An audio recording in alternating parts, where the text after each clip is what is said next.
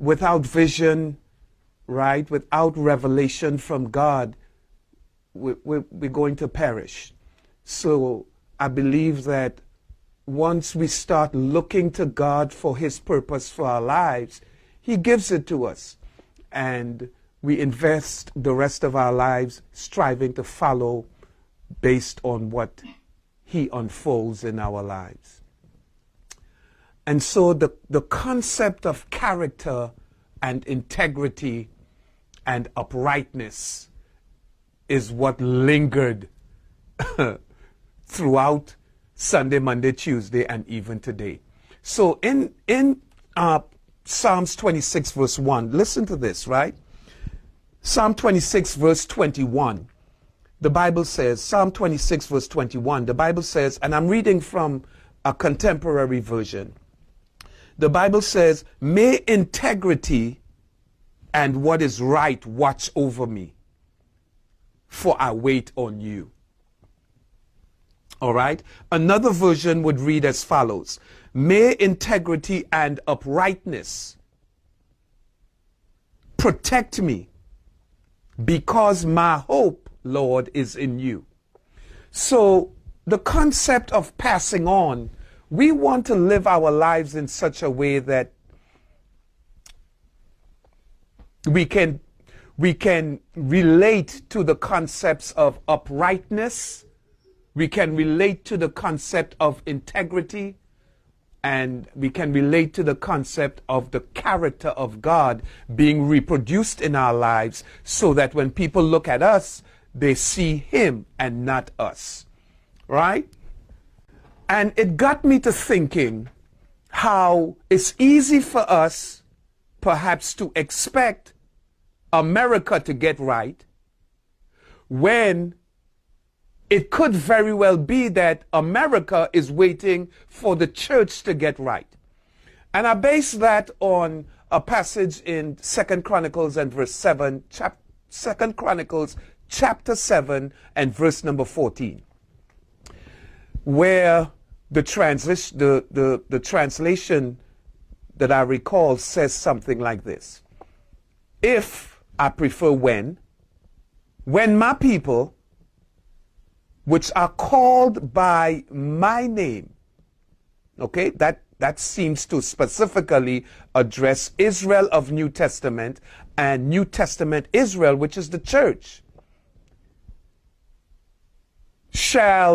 who bear my name, shall humble themselves and pray and seek my face and turn from their wicked ways, then God says he will hear our prayer, he will forgive our sins, and then he will heal the land. And of course, the implication there is that God heals the land of the church, through which he uses to heal the land of the world. And we're certainly in need of healing today. So think about the concept of revival. Think about the world, the church, reliving or living again based on our time of prayer, so that we can get right. Let's pray together. Our Father, our God, and without doubt you are a righteous God, you are a holy God. You're the one who was and is and forever will be. And Father, it is in you we confess that we move and live and have our very being. And without you,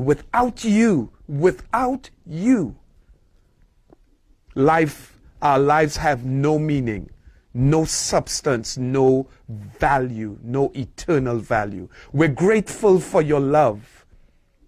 We give you praise because of who you are and what you have done, what you are doing for us. Help us, Lord. Help us, Lord, to humble ourselves.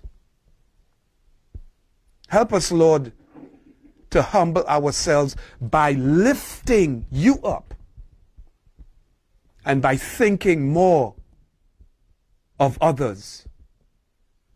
Not necessarily not thinking about ourselves, but loving ourselves correctly in a way that we value others. Father, we confess that we have not always been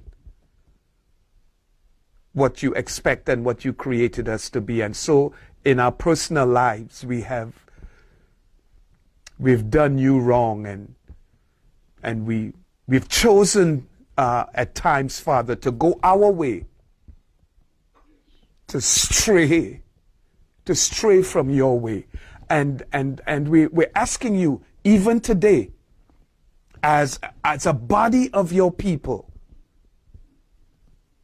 cause our hearts to be sorry, to grieve, to be sorry with a godly sorrow over the times we have fallen short, displeased you, dishonored you, gone our own way, and sinned against you.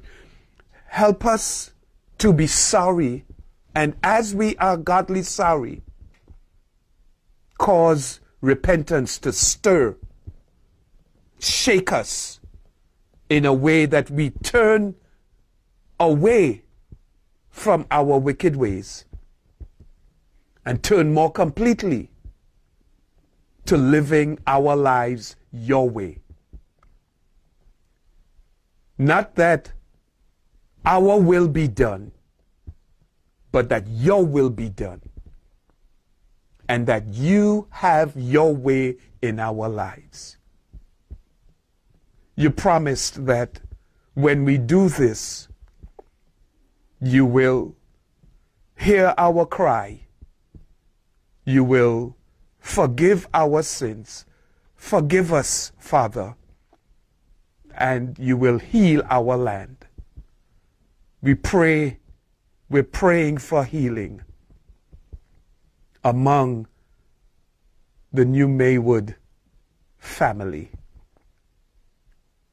Not just for ourselves, but so that you can use us to heal the land, beginning with our homes, beginning with our communities, and reaching out to the world. We're not asking, Father, that for our glory. We're asking for that you get all of the glory. Forgive us when we've put our kingdom agenda ahead of yours. And help us to seek your kingdom and to do so first. Cause a revival to come. We humbly ask in the name of Jesus.